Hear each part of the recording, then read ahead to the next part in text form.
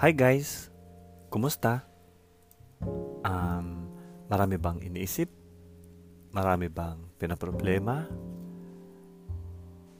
Masaya ba? Welcome to episode 6. At kunin natin ang episode 6 natin sa Psalm chapter 90 verse 1 to 17. Alam nyo ba, naisip nyo hanggang kailan ka mag-isip, hanggang kailan ka magtrabaho, hanggang kailan tong lahat ng to? Kasi yan yung pag-uusapan natin. At bago tayo magtuloy-tuloy, let us pray. Panginoong Hesus, aming Diyos, maraming salamat Lord. Maraming salamat sa kabutihan mo sa amin. Maraming salamat Lord for this another episode. Maraming salamat sa pagkakataon Lord na binigyan mo kaming pag-usapan ka, makinig sa iyo Lord God. Maraming salamat sa buhay Lord. At Panginoon, hinihiling namin Lord God na samahan mo kami sa episode na to Lord. Hinihingi namin Lord ang kapatawaran Lord sa aming mga kasalanan Lord God. At sana Panginoon, may tawid namin to Lord God na may papuri sa iyo. Nawa Lord ay pagkalooban mo kami ng understanding and wisdom sa aming episode Lord. In Jesus' name, I pray. Amen. Okay. Psalm 90. O Lord, you have always been our home. Before you created the hills or brought the world into being, you were eternally God and will be God forever. You tell us to return to what we were. You change us back to dust.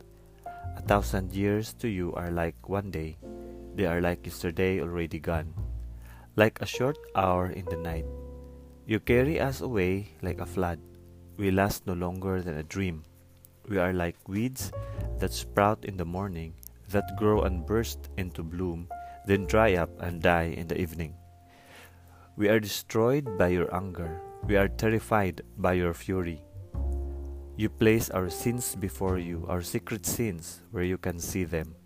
Our life is cut short by your anger. It fades away like a whisper. 70 years is all we have. 80 years if we are strong.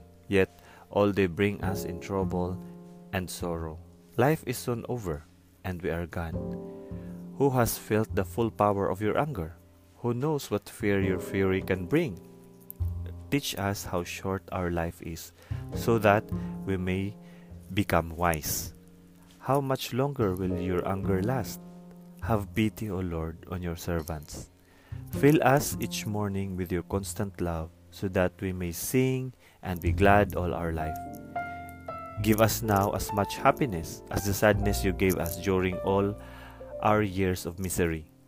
Let us, your servants, see your mighty deeds. Let our descendants see your glorious might. Lord our God, may your blessings be with us. Give us success in all we do. Thank you. Thank you, Lord. Okay.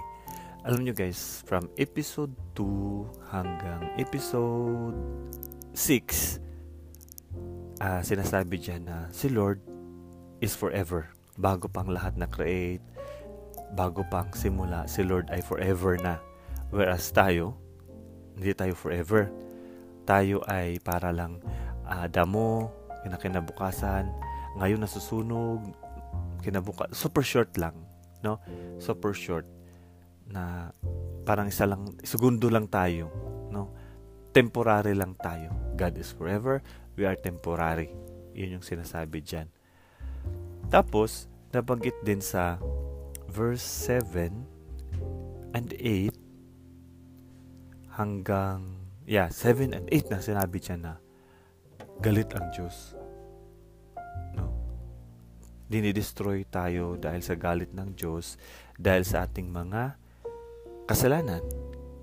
No? And alam nyo guys, check yung heart nyo. Tuloy-tuloy pa tayong gumagawa ng kasalanan. So yung anger ni Lord hindi nawawala dahil tuloy-tuloy tayo pa rin gumagawa ng kasalanan. So sinabi sa verse 9, ang buhay natin cut short, no? Paiksi ang buhay. May 70, may 80, at puno ng trouble, puno ng kalungkutan. Life is so over. Life is soon over and we are gone. Sinabi dyan. Tapos, sa verse 12, ito na sabi, teach us how short our life is. O sa ibang verse, teach us to number our days. Parang, Lord, turuan mo kami kung gaano talaga kaiksi ang buhay namin para maging wise kami. Maging wise. Diba? Kasi alam nyo guys, visit ka sa trabaho, araw-araw, may pinag-abalahan ka, ang daming distractions na minsan nakalimutan na natin na really life is short. Really life is short. As in, mamaya di mo alam, wala ka na. Bukas, nawawala na yung attention natin doon. Kasi ang daming distractions. Like maybe ito yung desire mo na magtrabaho, yumaman, lumusog, magandang katawan, magkapamilya, sa anak mo, sa asawa mo, sa kamag-anak mo. Ang daming distractions, mga ambisyon mo. So much distractions na nandun tayo sa mga, siyempre nakapokus tayo sa mga bagay na nakokontrol natin. Like nakokontrol natin ang kita natin, paano tayo magtrabaho, anong diskarte natin. And then, ito yung reality. That life itself, di natin control kung hanggang kailan ka lang. Kaya sabi sa verse 12, Lord, teach us, turuan mo kami. Present tense, turuan mo kami kung gaano kaiksi ang buhay namin para mas maging wise kami. Maging wise. Ano ba ibig sabihin ng pagiging wise? Like, ikaw na nakinig. Are you wise? Masasabi mo bang wise ka? Na alam mo yung sa iksi ng buhay na binibigay ni Lord, hindi siya masasayang. In fact, sinabi nga sa next verse, sa 14, na Lord, bigyan mo kami, Lord God, ng constant love mo para maging happy kami sa verse 15. Tapos sa verse 16 na, Lord, ipakita mo sa amin, gawin mo kaming conscious, Lord, sa mga gawa mo.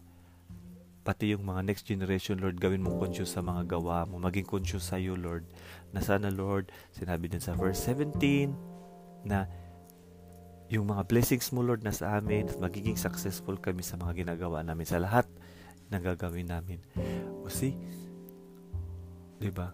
Nagmatter talaga, guys, ang happiness. Na si Lord lang yan, take note. Si Lord lang ang magbigay. Yet sa buhay natin, no, really alam naman nating life is short, kaso wala talaga yung focus natin doon. Hindi talaga tayo nakasilip doon na, nga, no, life is very, very short.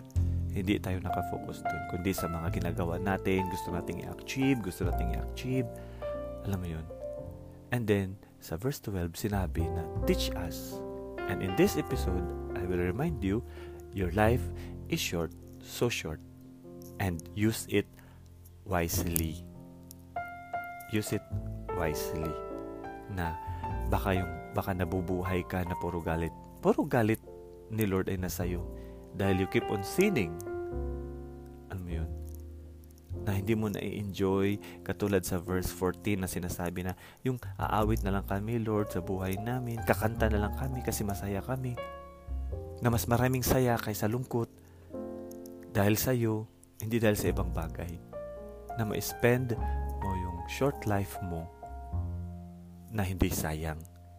Remember guys, ang sinabi ng 1 Corinthians chapter 15, 1 Corinthians chapter 15 verse 58. Check natin. Corinthians chapter 15 verse 58, ang sabi dyan is, keep busy always in your work for the Lord, since you know that nothing you do in the Lord's service is ever useless. Diba no?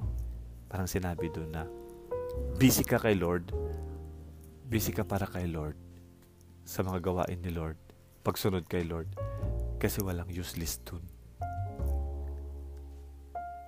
Kasi nga minsan kausapin mo yung sarili mo, hi self, kumusta self?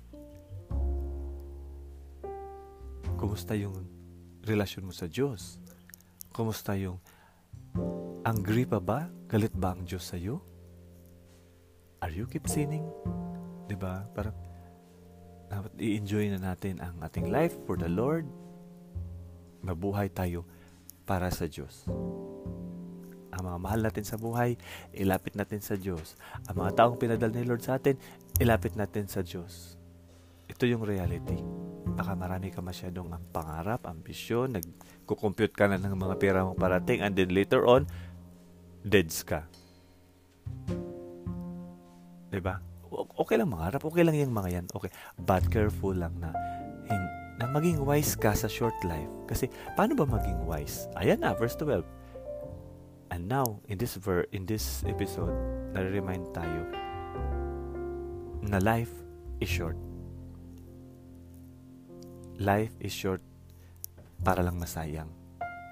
Life is short para mag-worry. Life is short para sa mga maraming distractions. Diba? But life is a gift para i-celebrate natin. Isabuhay natin si Jesus Christ. Diba? So, laging i-remind, lagi nating alalahanin ito, no? To be happy with Jesus Christ and also to be reminded that life is short. Okay, let's pray. Lord, Father God, magandang araw sa iyo, Lord. Maraming salamat, Lord, sa reminder na to, Lord, that our life is short, Panginoon. Di namin control, Lord, kung ang mga problema, mga sakit, ano mang may mamatay man sa mahal namin sa buhay, hindi namin siya control, Panginoon. But yung control namin, Lord, ito yung buhay na binigay mo sa amin, Lord, na decision namin, Lord God, na maging wais, na hindi ito sayangan, Panginoon. Kundi, Lord, i-honor ka namin sa buhay namin ito. Basahin naman ang salita mo, ibahagi ka namin, Panginoon. Magpasalamat kami sa iyo, maghingi kami ng tawad sa iyo. Because, Lord, alam ko, Lord, na hindi mo gusto ang mga kasalanang ginagawa namin, Panginoon. Lord, again, Lord, sabi ng verse 1, ikaw ang aming home, Lord. You have always been our home, Lord. At maraming salamat, Lord, sa pag-welcome, pagtanggap mo sa amin, Panginoon. In Jesus' name I pray. Amen.